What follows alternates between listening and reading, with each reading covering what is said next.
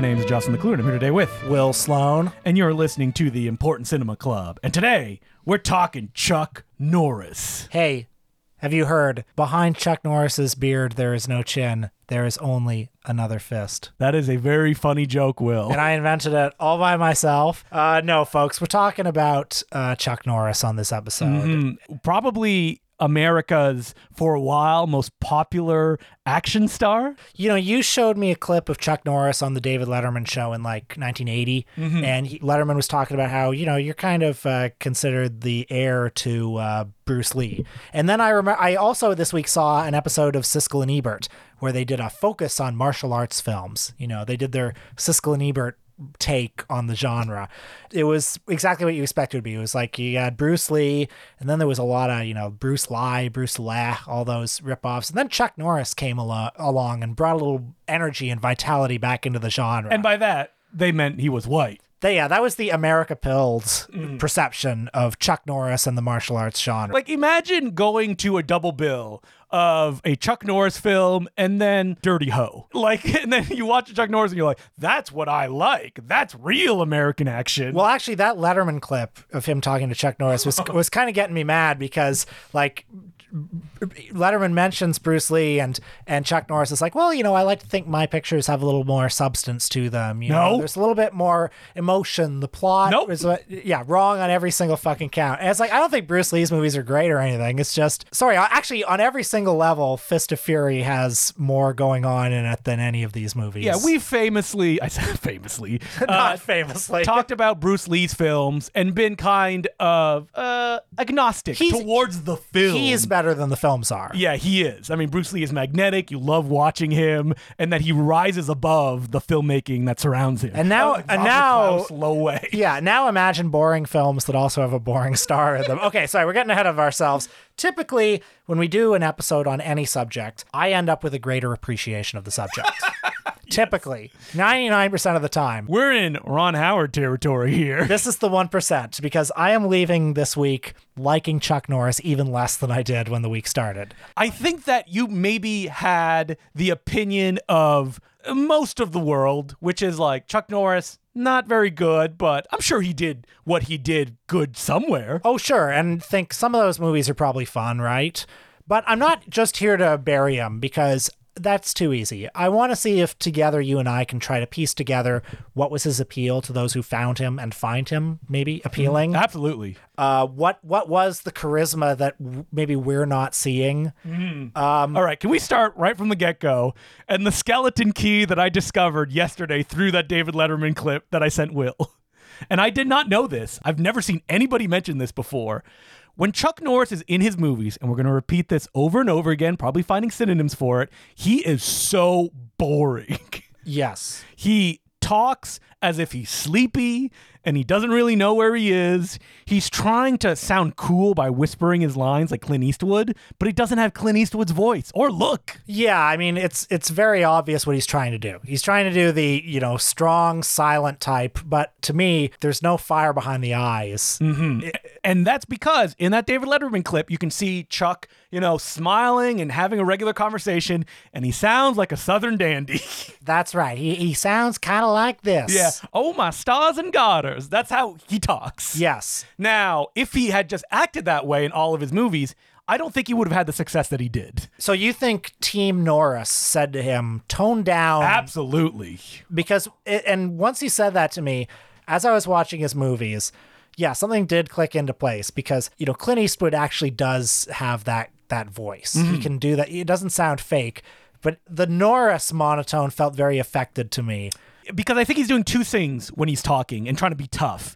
Is that he's trying to get rid of his accent, and he's also trying to get rid of his speaking patterns. Even if you watch interviews, there's like a recent one from 5 years ago. He still sounds like he did in that David Letterman interview. Now, in movies, he still sounds reedy and high-pitched. Yes, he does. But affected to sound not that way. So he kind of sounds like this all the way through his movies. And if you've never noticed that accent, we have just broken all of his movies for you because you will hear it with every line that he says. So he's a big phony. Yes. Is what we're saying. Not 100%, because he was an actual successful martial artist. Well, and this is what distinguishes him a bit from somebody who I find more compelling on screen, Steven Seagal. Steven Seagal, who is, if anything, an even worse actor than Chuck Norris. But I don't know. I find that I think there is a magnetism to Seagal in a weird way. Well, because he looks weird. Yes. I like Chuck Norris when he doesn't have a beard because he looks like an 80-year-old man in his early films. And he figured out that the beard kind of gives him kind of a grizzled look. And the thing about Chuck Norris is he looks like your friend's dad.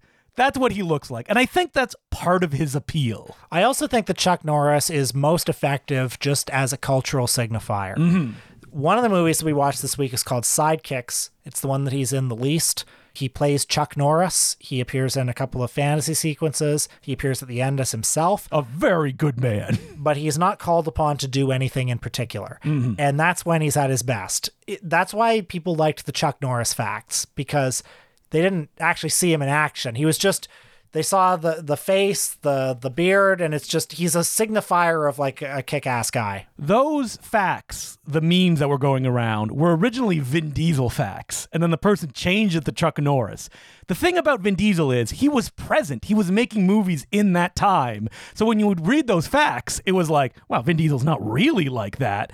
But then when you put Chuck Norris in that place, Chuck Norris hadn't done anything for a long time since Walker, Texas Ranger. He was a memory. So it was funny because you were imposing this vision on essentially a blank slate. That's right. And it was also like 80s nostalgia, too, which was a huge thing in the mid-2000s.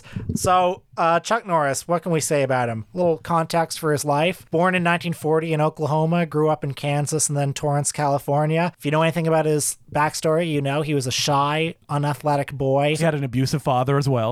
And, you know, just like in those comic book ads about the kid who got the sand kicked in his face and then lifted some weights and attracted all the girls, that was kind of his trajectory, too. Oh, we didn't mention, didn't you mean Carlos Norris?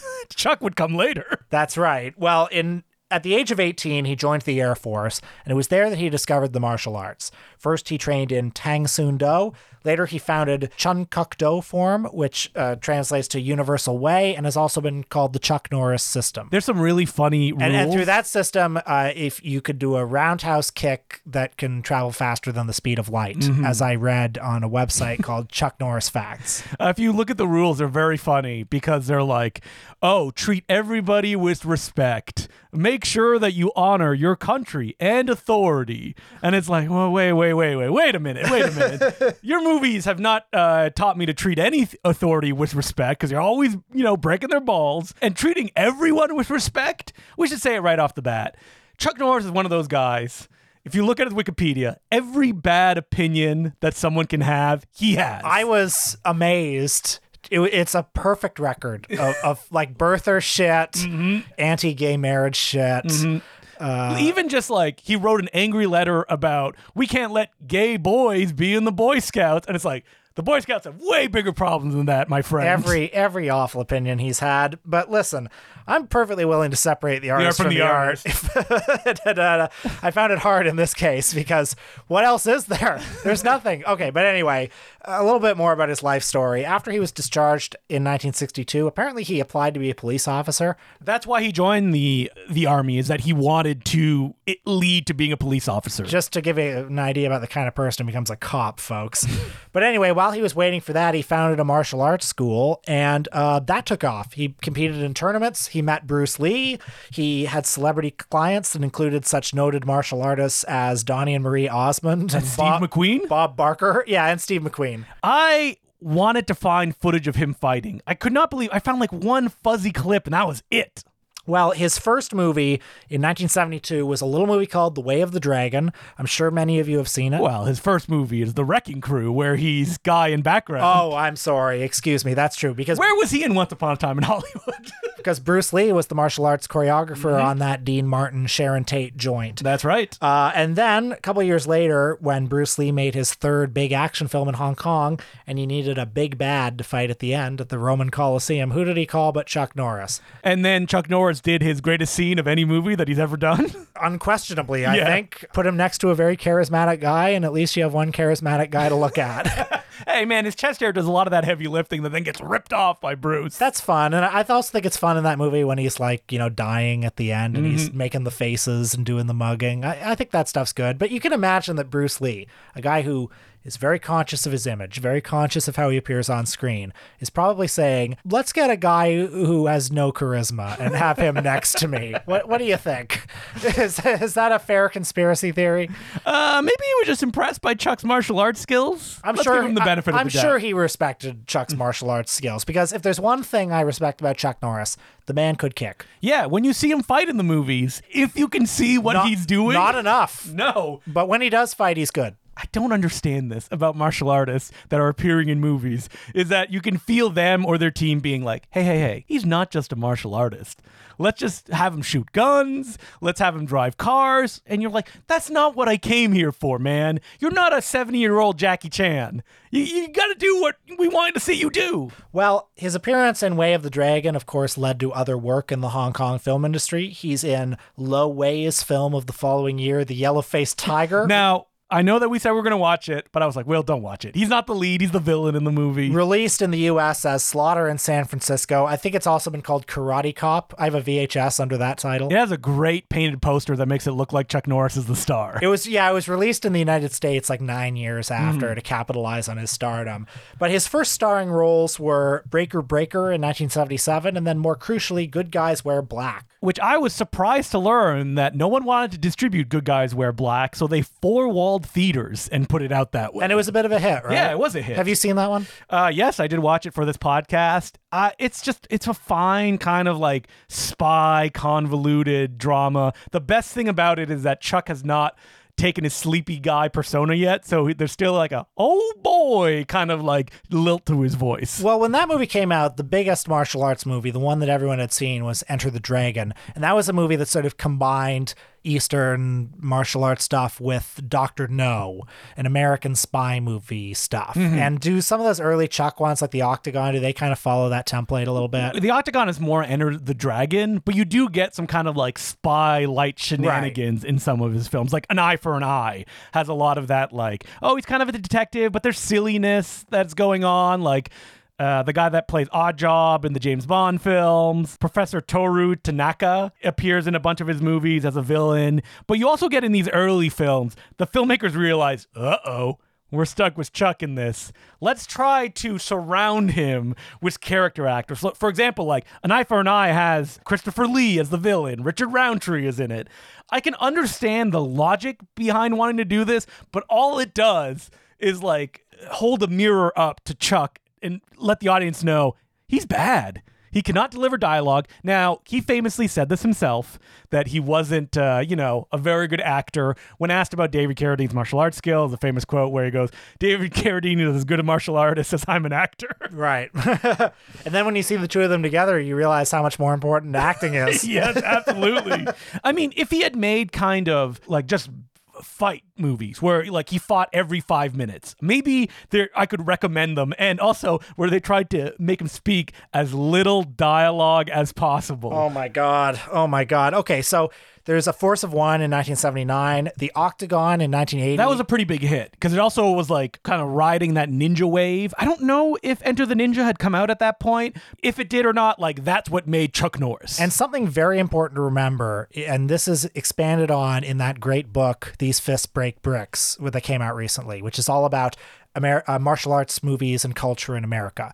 1973, Enter the Dragon is a huge hit. There's that first wave of movies like Five Fingers of Death that are big theatrical hits. And then after 1974 or 75, basically it was only black people and minorities going to see martial arts movies in theaters. Now, there was still a market. There were still people who wanted to see them. Like, the kids loved them when they started showing on TV in the 80s. The kids loved to watch them, but it was regarded as like, that's a black thing, Yeah, I don't want, things that are not white. Can we get a white guy in there doing these things? Yeah, and martial arts movies sort of became, if they were not already, in the popular imagination, sort of like Class A and like dangerous, if anything. You go to one of those theaters that the black people go to see them. So Chuck Norris came along and made it safe for white people again. And I think that's very important to remember. I mean, you look at some of these movies, a movie like, I don't know, Invasion USA or whatever, the missing in action films, they are reactionary movies for sure. And just as Bruce Lee was there was a certain amount of nationalism in Bruce Lee's early movies. Fist of Fury, with its plot about, the Chinese fighting against the Japanese in the Second World War, that movie was a hit all over the world because minority groups could and other underdogs could sort of project themselves onto it. Bruce Lee was the champion of all underdogs. Well, along comes Chuck Norris in the 80s, and he's the champion of all overdogs. He's like the white guy with a pickup truck. He has a farm. Yeah, he's the Yellowstone of the day. Yeah, and he's going back to Vietnam, and he's going to win it this time. Mm-hmm. That's what he was. So I don't like him for that reason too. I think it's interesting though early on that the filmmakers didn't know what to do with Chuck, that they're trying to find some mixture to like get him charismatic in some way. Like Steve Carver, who made An Eye for an Eye, which is a pretty straightforward kind of Chuck spy, kind of shenanigan movies. Steve Carver clearly realized, okay, this ain't working. So when he made Lone Wolf McQuade, his answer was, I'm going to try to make this a spaghetti western as much as possible. Right. So this is a movie that's shot in Texas, made to look very much like a Clint Eastwood, Sergio Leone landscape. I mean, they got an Italian composer who does an amazing Morricone, maybe liable for lawsuit soundtrack. And I mean, I don't know what the point of summarizing the plot of this movie is. It's David Carradine's a bad guy. There's arms shipments. That's all that matters. Yeah, and Chuck's got an ex-wife who's very understanding and a daughter who he loves. There's problems around. You can fill it in. Now, too much emotion in this movie. I think the first 8 minutes before Chuck opens his mouth work in this movie. I agree. Because you get he's sweaty and dirty. He looks kind of cool. And then there's, I think, horse smugglers, which he just brutally murders. And he's introduced to the villain standing as they fire bullets and they just ricochet all around him. The camera and the music are doing a lot of work. Oh, yeah. Yeah. I mean, maybe if you were there, you would look cool under those shots and stuff like that. Maybe I would. But anytime David Carradine is in this movie. I mean, he just blows Chuck out of the water. It's embarrassing. And if somebody else had been there, would I have been so drawn to David Carradine? I don't know. But all I know is David Carradine is very charismatic. He even has Leon Isaac Kennedy there, who does no fighting. No fighting. Well, so that quote that Chuck did about he's not much of a martial artist, when they're doing their hand-to-hand brawl at the end, it doesn't matter. I'm looking at Carradine because Carradine has fire behind his eyes. I mean, he's chomping a cigar. He's doing stuff. Okay. I think someone told Chuck, do as little as possible, and that will make you more compelling. But unlike Clint Eastwood, when he made A Fistful of Dollars, Clint Eastwood, the story goes, he went through the script and he cut all dialogue out. There's too much dialogue in even Lone Wolf McQuade. Oh, yeah, when he has to do emotional stuff about his daughter, I mean, oh God, hopeless. But yes, to be a minimalist doesn't mean that it's artless, Like Clint Eastwood in any of his movies, in any of those spaghetti westerns or in the Dirty Harry movies, he conveys a lot in his eyes. He conveys a lot with a smirk. Just with his body language, there's a lot. It's like Buster Keaton. Buster Keaton is not just a stone face. He's doing all sorts of things with very small gestures that communicate whole worlds. Chuck Norris is waiting for a train, and that's the look that he has on his face, no matter what's happening around him. Yeah, it's just awful. I mean, I can't stand him. And if there were great martial arts sequences in some of these movies, maybe you could go, oh, okay, I understand it. They're few and far between, and a lot of them are just poorly shot. In that David Letterman interview, Chuck's like, oh yeah, we make full contact all the time. And it's why? These camera angles stink. I don't know what's going on. And there's no kind of storytelling in the choreography. The one that I liked the best of the movies I watched this week was probably Code of Silence from 1985, which I also don't think's great or anything, but I mean, he has a real kind of journeyman guy who knows what he's doing, Andrew Davis. Andrew Davis, later the director of such films as The Fugitive, Under Siege, and Above the Law. And by the way, Above the Law is basically a remake of this movie. Yes. Just with Seagal instead of Norris. I think this movie is just kind of fun. It's a Chicago cop thriller. It's twisty. It's Chuck is the one honest cop. There's a war between the Italian and Latino gangsters. There are a lot of dirty cops who are in on it. Chuck is, a force of one trying to break the code of silence. There are just some really good action set pieces in this movie. I'm thinking of when he's fighting on top of the moving train. Yes, he's on there. I mean, he looks very uncomfortable. Doesn't want to move too much. But there's a really good fight scene, too, when he's in the basement and he takes on those... and there's like 100 guys? That's a great fight scene. And that's one of the only fight scenes in these movies where the director actually shows him doing it. Shows him doing those kicks. That's the thing, is he can do this stuff. Why don't you show him do it now? Can he do many stunts? No. Most of the stunts in his movies, if they're like big ones, they're done by Aaron Norris, his brother, who looks exactly like Chuck. He did star in one movie called Overkill, and he also became kind of the shepherd of Chuck, directing the movies later in his career. Movies like Top Dog. Yes, that's true. The one where it's Chuck and a dog. Yes. Or Hellbound, the one where I think he fights the devil. I've seen it. It's not good. So, yeah, I mean, Code of Silence also has that great Chicago atmosphere. By the end of the movie, he's just fighting with a robot because it's like, listen, who is the most uncharismatic thing that we can put beside Chuck? Let's just get a robot. It'll make Chuck look cooler, I guess. That's a cool scene, though, too. I love that robot, though. The robot blows Chuck off the screen. Yeah, he does. big shootout at, like, the docks and the big abandoned factory. Henry Silva. Code of Silence, great character actor. Oh, Henry Silva's in it? Didn't you love the guy from Angels with Filthy Souls from the Home Alone? Oh, yeah. Every line of dialogue sounds exactly like him talking in the Home Alone movie. What else did we watch? We watched, of course, probably Chuck Norris's most famous film.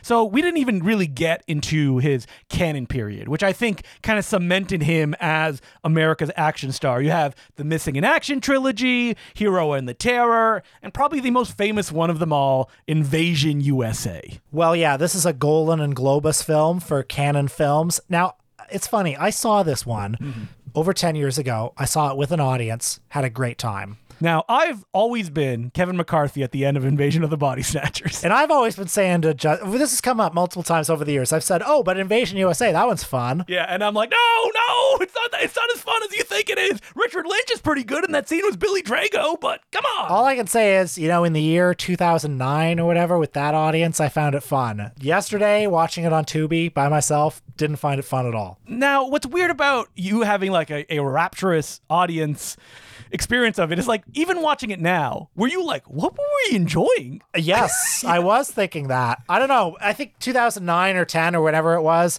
we were all feeling Chuck Norris fever. We were saying the facts. But like, even from an action standpoint, this movie, like Chuck just stands there with his machine gun and go. I think that tickled me a little bit when I saw it the first time. The fact that he was doing so little in this movie. Yes. And I was also tickled by the plot, which is silly. I mean, he barely talks in this movie either. Like, that's something that Joseph Zito, I think, figured out. He's like, no Chuck and Missing in Action talks. No more Chuck talking. And I think they should have done it even more. He should have talked even less. No dialogue. Maybe his throat's cut at the beginning of the movie. He should have just been like a one-man army, and that's it. He has a few quips, doesn't he? Yeah. Yeah, they're amusing. Anyway, Invasion USA, it's from 1985. It's from the height of the Reagan era, and things are pretty good on Christmas Eve in Florida, but then all of a sudden... those Cuban terrorists! The commies storm the beach, and the communists begin a full-scale takeover of the United States. Now, I was very amused by the opening scene, where you see a boat of refugees coming from Cuba. Like, finally, we've gotten help! I know, and they're in a boat. They're like, America, he's coming up by the shore. And then they're greeted by a boat of what looks like American Border Patrol. And they say, welcome to America. And I thought, that's funny. That certainly wouldn't happen for a bunch of Cuban refugees. But then what would probably happen does that they just shoot them all. They shoot them all, and then you find out it's actually the communist invaders. Now, what's really funny is the American Border Patrol would probably do that too. Yes, it wouldn't make a difference. They wouldn't be welcome to America. But anyway, yeah, the communists take over America, and you don't hear much about what they believe. They just hate freedom. Yeah, they hate freedom. I think that there's a lot of signifiers in this that people really enjoy. Like Chuck Norris's all-jean ensemble is fun to look at. That's right. This is kind of, when you think about Chuck Norris, this is the image you see. He's like wrestling with gators or crocodiles. I don't know which one. He's got a gun in each hand, which I don't love. He has like that cool boat, but they don't really have a big action scene on it. Like, this is the thing every time I watch this movie over and over again for multiple reasons. Many podcasts have been done over the years on this movie. And like every time I'm like, Chuck isn't even doing anything. Like the first action scene, he jumps out of a building and that's it. there's an explosion, and just people die. It's mostly massacres in this movie. I know, and I found the movie actually kind of unpleasant for that reason. It's not as funny as I remembered it. It's just, a lot of people getting shot. Like, them pulling up and, like, blowing up during Christmas. I guess that's kind of fun. Maybe just the idea of, oh my God, terrorists in America. And that's wild. And even in the second half, when there are all the tanks on the streets. Yeah, but Chuck is not even involved in that stuff. Instead, it's Chuck and the big bad doing this cat and mouse gunfight shootout in this nondescript office building. It's so cheap. You really feel the Golan and Globus budget in this movie at times. Like, it's just like, it feels almost like the Golan and Globus offices themselves they shot in. And I would say, as a communist takeover of America movie, it's a little underwhelming. Mm-hmm. Like, let's see New York get capsized. Let's see DC. But people love this movie. Like, you look at Letterboxd and people are like, so much fun. Maybe we had to be there. Like, when it came out, I don't know. Or when I saw it 10 years ago. Yeah. I don't know. Maybe I'll see it with a crowd one day. I don't think you'd have fun. You wouldn't have fun with a bunch of normies like cheering. Everyone is enjoying it though. I don't know. Maybe Chuck's, time has gone by. I will say though, on the Loose Cannons podcast, where me and Matthew Kumar went through all of Cannon's films, we watched Missing in Action 2 and were shocked at how much we enjoyed it. So if there was one Chuck Norris film I would recommend, I did not recommend this to Will this week, it was Missing in Action 2. Well, I'm done with Chuck for a while. Yes. I've overdosed on this man, but I will say I kind of liked Sidekicks. I like Sidekick, and that's an Aaron Norris joint too. Right, so this one is from 1993, I believe, and it's really just a kids movie, family film that Chuck guest stars in. It's so funny. The kid has posters of like The Hitman, an R-rated Chuck Norris film in his bedroom. Yeah, so it's a, just a pretty gentle family movie. Jonathan Brandis, who fans will know as being the star of Ladybugs with Rodney Dangerfield. And The Never-Ending Story, which is probably his most famous role. Yeah, I think he's good in this movie. Yeah, he's solid. He's just an asthmatic, unpopular kid who dreams, like Mia Farrow watching Jeff Daniels up on the screen about Chuck Norris and dreams of a different kind of world where he could be Chuck Norris's sidekick. I think that Chuck Norris works in this movie because he's barely in it, and when he is, it's always some like goofy kind of like he's in a Western now or he's in a medieval movie. I also think that, so long story short, the plot is the kid self-actualizes through the martial arts, but he also remains a good kid.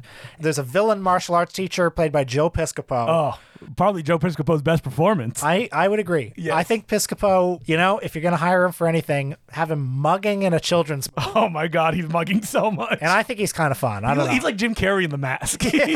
Yeah, I kind of liked him in this, believe it or not. I mean, you also have Beau Bridges being the dad of the kid. Yeah, Mako. Oh, great. As his martial arts instructor. Good cast, honestly. And then at the end of the movie, at the big Karate Kid style martial arts tournament, who shows up but Chuck Norris as himself?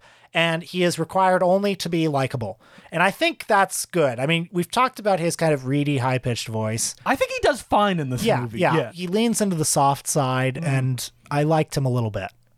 I still don't think he's very charismatic. No, but you almost like him in this movie because the kid likes him so much. Yes, he's well used. Let's put it that way. All right, Will is making an order for that $70 Canadian Blu-ray set that just came out of Sidekicks. Vinegar Syndrome selling that much for Sidekicks. Good God. I was surprised at how much I enjoy it, which was a real downhill slope because that was the first Chuck Norris film I watched for this. I truly thought I was going to have more fun this week with these movies. Yeah, me too. And I think it just... They're boring. They're too long as well. There's no action in them. Oh, God. We also watched that one, Silent Rage. Oh, well, I like that one because it's weird. Because it's like a slasher film that suddenly Chuck Norris is just wandering around in. I guess. I mean, good God.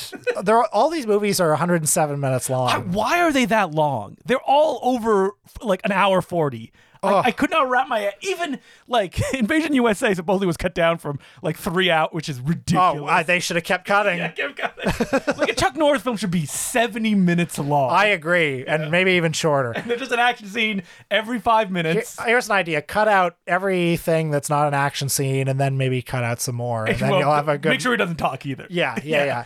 But have we gotten down to why Chuck Norris was so popular? I think it just comes down to he was white, he could kick. I would also propose that, in the 80s, it was almost common knowledge, it was almost received wisdom that action stars don't act. They do something else. They're men of action, like Clint Eastwood or Arnold Schwarzenegger, Van Damme, Seagal. Mind you, I think some of these guys are better actors than others. Yes. But Van Damme, top. Yes. Stallone, second. Yeah. But the received wisdom was they don't act, and it's not important for them to act. And I think it was almost considered like unseemly or perhaps even like feminine for action stars to be able to act. But the thing about Chuck is that him being charismatic, even though it is acting, people wouldn't perceive it as acting. And he also, for a lot of people, embodied a certain attitude, you know? He was the embodiment White of rage.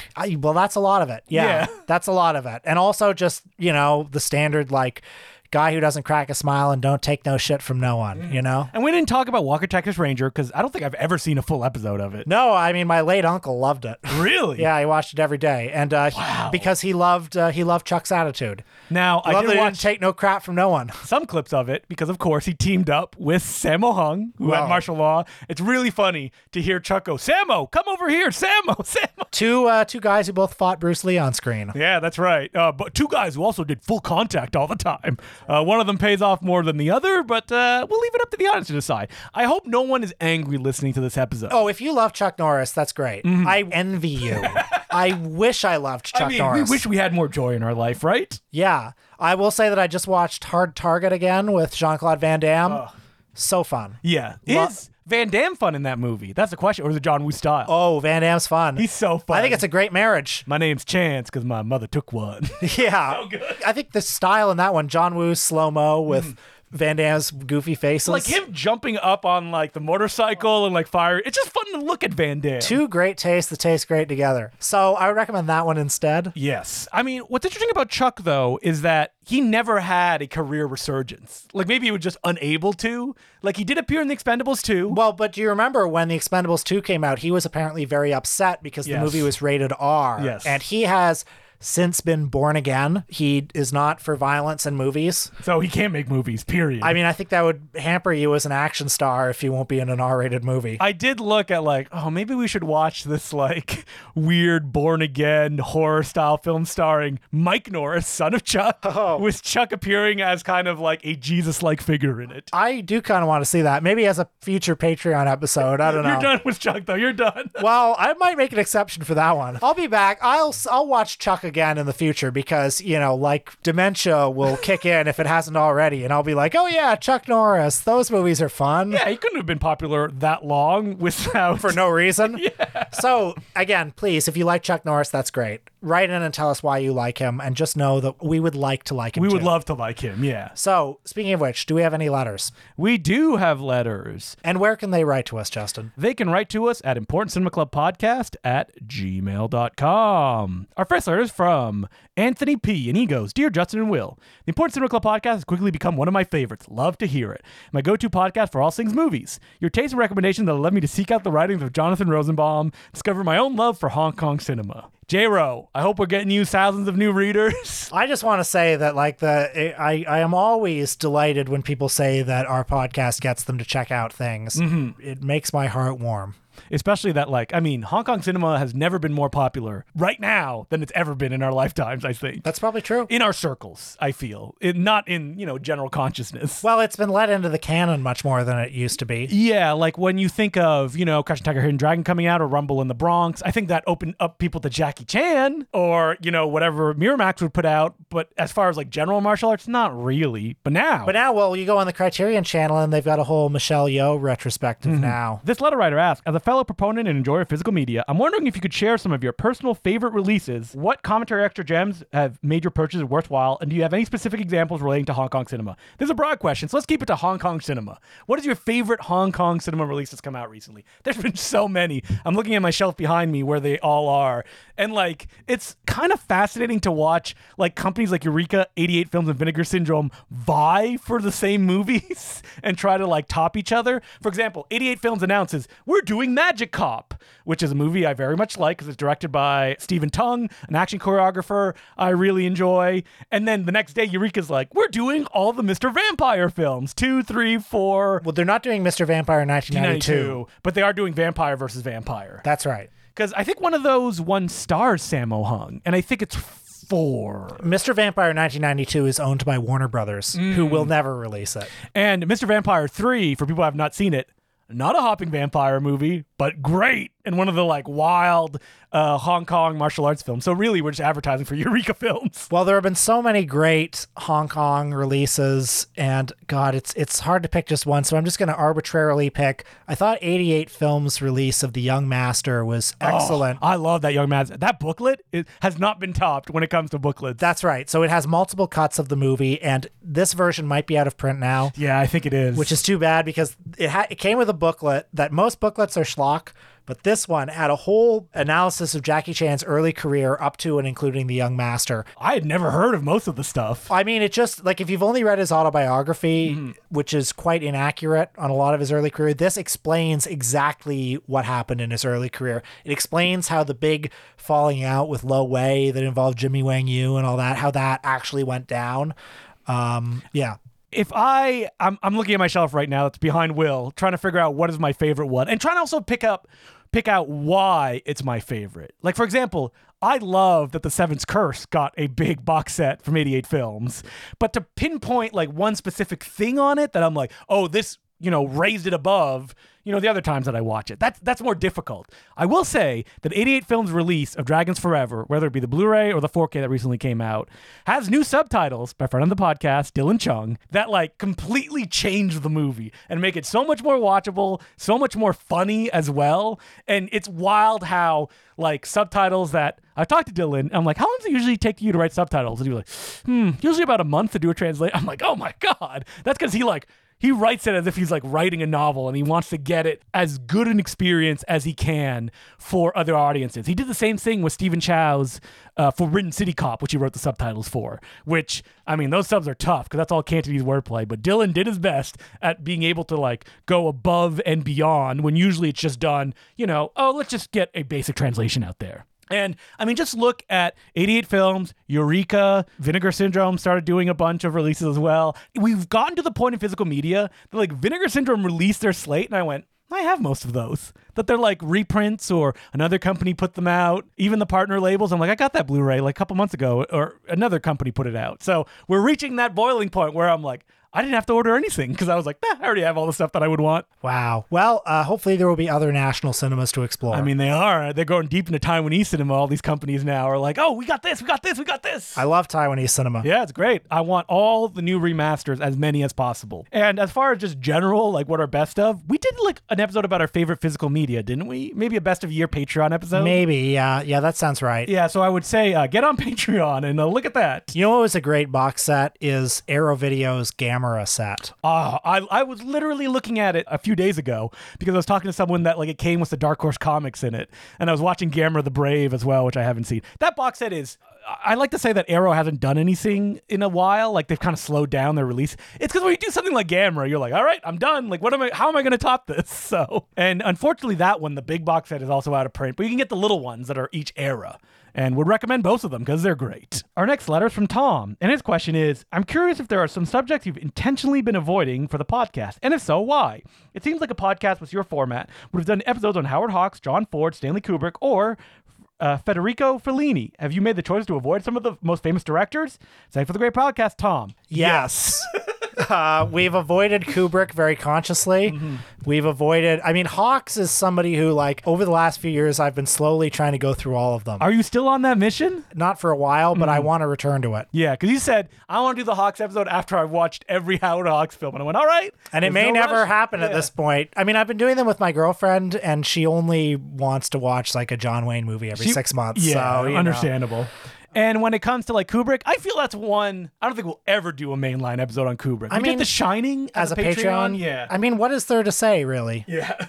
The Blake Tech did Kubrick. Go listen to their podcast. 3-hour episodes on each movie. Like, what are we going to say that'll be different than that? John Ford, I would like to do John Ford. I just think that's another very vast filmography that I feel intimidated by. You know what that means? The bad John Ford. Bad John Ford. Oh, I love it. Which ones would we watch for that? What are the bad ones? I mean, there's a lot of bad ones if you look. Cheyenne Autumn? Mm-hmm. Is that supposed to be? Or what's that other one, like his other last movie? Oh, I like that one. The one, it's like, it's like women-centric and yes, still unavailable. I know which one. What if we did the bad Howard Hawks, actually? We could do like Red Line or... oh, yeah. Which is pretty good. The Pyramid good. one, the Pharaoh Pharaohs, Land of the Pharaohs. Yes, or Man's Favorite Sport, which I also kind of like. Oh, Man's Favorite Sport's pretty good. Yeah. I like it. People might think it's one of the bad ones. I don't know. Yeah, we could definitely do that. I mean, the Bad Howard Hawks is like the ultimate cage cinema kind of subject because they like made their bones on, Land of the Pharaoh. There's a lot to like there. Or wait, was it cage cinema or was it there was like the Hawksians, which were like the other group? The Hitchcocko Hawksians and exactly. the, I don't know. Yeah, I don't know. Rest in peace, all of them. They're all gone now. But we'll get to these things eventually because as per usual, we will do every topic under the sun. And Kubrick will be the last one. So what is our Patreon episode this week, Will? Well, we are looking back on the AFI, the American Film Institute's 1998 list of the 100 best movies of all time, and we are deciding what stays and what goes. Now, this was very fun because in the middle of the episode, we decided that directors can only have one movie in this list, which is where most of the conflict well, not conflict, but discussion comes out of. And along the way, I mean, this is a list that is very flawed. Yes. If anyone who's seen it, they know it's flawed. And it's also a list that comes from a different time in the canon. I think by the end of it, we only had like 40 movies left or something like that. Yeah, so check it out. Mm-hmm. And then next week, what are we going to be talking about? We're going to be talking about Jolene Compton. Who is that? I have no idea. She's a filmmaker whose pictures were very difficult to see, which includes the kind of new wave inspired Stranded, which she actually stars in, and The Plastic Dome of Norma Jean. Now, The Plastic Dome of Norma Jean is one that our pal Peter saw years and years ago, and he had to like see it like on a moviola or something like that, and he was like, it's amazing, I can't wait for it to get out there. It played right when the pandemic hit, and then it seemingly disappeared. And then Flickr Alley, in conjunction with UCLA Library, just quietly put it out on Blu-ray a couple weeks ago. So we will be talking about both of those movies, including she also made a third kids movie.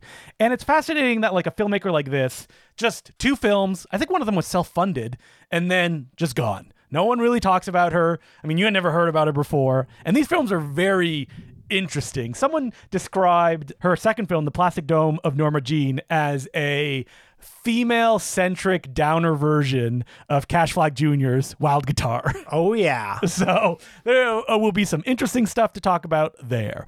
So until next week, my name's Justin DeClue. I'm Will Sloan. Thanks for listening.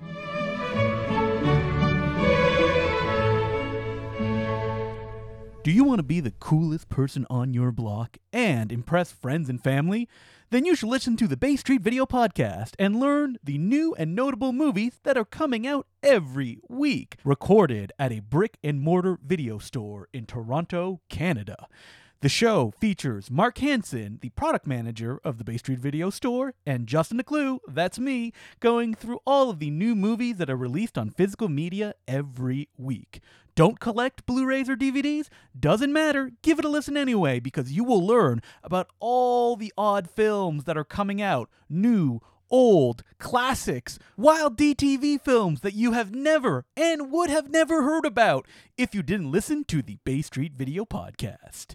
Bay Street Video Podcast is available where all good podcasts can be found. Subscribe now. So it was the big festival that we all care about. The one that happened, Berlinale. I can't even say it. Yeah, the Berlin Film Festival. Yeah, that's right. That's right. I mean, a lot of fun stuff was happening there. Johnny Toe was just fucking talking trash. That's right. About Chinese censorship. Mr. Steven Spielberg got a Lifetime Achievement. Yes, and this is what I wanted to talk about, is that Steven Spielberg, during a press conference, said, my next project will be adapting Stanley Kubrick's Napoleon as an HBO miniseries. Now, wasn't Cary Fukunaga going to do that? Oh, yeah. Cary Fukunaga is having his own issues. Yeah. So I don't think that'll be happening. Okay, so Steven Spielberg doing another Kubrick project. How do you feel about that? Good. Yeah, why not? Yeah, I think that's fantastic. I mean, AI is one of his best movies. Oh, I love AI. So good. I'm hardly the first to observe that there are certain differences between Kubrick and Spielberg. I feel like his version will be blue, if I had to take a guess. Like visually blue? Yeah, because he's working with a cinematographer that makes all of his movies blue. Yeah, that's true. I think one of the things that's interesting about AI is seeing these two very different sensibilities mixed together. Mm-hmm. Going into the Brundlefly machine and something beautiful coming out. AI, what's really fascinating about, did we talk about it on an episode before? I don't think we ever have. Yeah. Is that like that kind of like sentimental Spielberg is not clashing, but kind of heightening the downer Kubrick energy, especially the ending where people are like, well, I don't like that ending. It's like, that's the point. Like, it's like the anti-Steven Spielberg ending. It's interesting when you think about, something like Barry Lyndon. Well, look, all of Kubrick's movies are they don't hate humanity. Mm-hmm. They just have a kind of God's eye view of humanity. Cold is the term you're looking for. I guess, but you remember how Barry Lyndon ends with that caption? I forget the exact wording, but it's like, rich or poor, whatever, they're all in the same place now. Yeah. And I feel like that's very different than Spielberg's attitude. Spielberg is very up with humanity, I think. Absolutely. Or kind of, that optimism that's been rotting, the multiplexes, et cetera, et cetera. I see Jonathan Rosenbaum for more information, but even though he loves AI. Right. But all those movies like Amistad or Schindler's List, they're ultimately about like, historical atrocities that, a couple of good people came and solved. Mm-hmm. Right. Mm-hmm. And I don't know a lot about Kubrick's proposed Napoleon film. Well,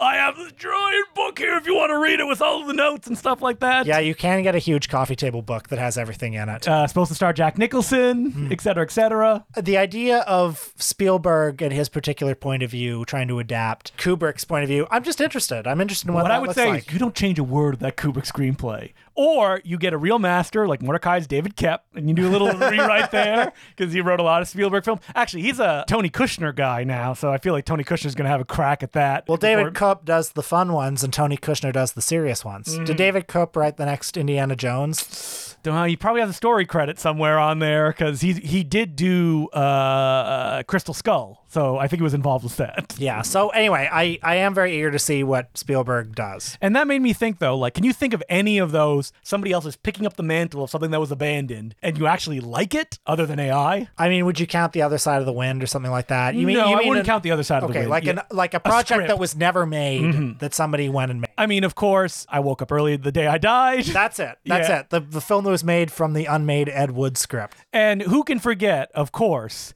the completely forgotten version of Orson Welles' The Brass Ring. Yes, by, what was that, Hickenlooper. Yeah, George Hickenlooper. He apparently changed the script a lot. Yes, because it was rewritten by, he's the critic, he's in that channel. FX Feeney. That's right, FX Feeney. I don't know why you would bother to do that. No, I don't know either. Wait, isn't there, I'm trying to think of like Orson Welles' project. I mean, Orson Welles is the king of that, of like, who could we get to finish this Don Quixote film? Of course, the man that was there, Jess Franco. Where's our Criterion release of that? Yeah, I would love to see somebody make an unmade Jess Franco script if such a thing exists. Oh, I'm sure they do if people haven't already done that. And other than that, I can't really think of anything that has been laying around and somebody picks up and goes, oh, I can make this better. I'll be interested as the project goes on just to hear like what Spielberg's process is. I'm curious if he is going to do it as close as possible or to what extent he brings his own vision and liberties to it. I mean, I think he's going to bring his own vision and liberties like he did with AI. Like, he needs to make it a Spielberg project. At the same time, I actually just remembered one, which is George Clouzot's Inferno was never completed, and then Claude Chabrol took it over and did it. And that is one that, like, the original, it's very far from that, because the original Clouzot's idea was that it was going to be, like, all primary lighting and like very stylized. That's not how Chabrol makes movie. So he didn't do it that way. So like when you think of these projects, would you want someone to put their own stamp or to do it exactly like it was? Probably put their own stamp, honestly, because you can't do it exactly like it was. I mean, to bring up The Other Side of the Wind again, it was interesting how one of the scenes that Orson Welles actually managed to complete the edit of was that sex scene in the car. And when Bob Murawski was editing the version that's on Netflix now, he decided to cut that scene down a little bit because even though it was Welles' original edit, the rationale was the pace of the film. Once you edit things together, well, of course he would have changed it, right? Like as to fit in more with how the rest of the film was developing. And I think ultimately he was correct. I agree. I want like a 3-hour documentary of just Bob Murawski going through the film and talking about choices that he made. Yeah, a commentary track. I would love it. But it'll never happen. Nope. All those backers are waiting for their Blu-ray that's going to come in the mail any day now.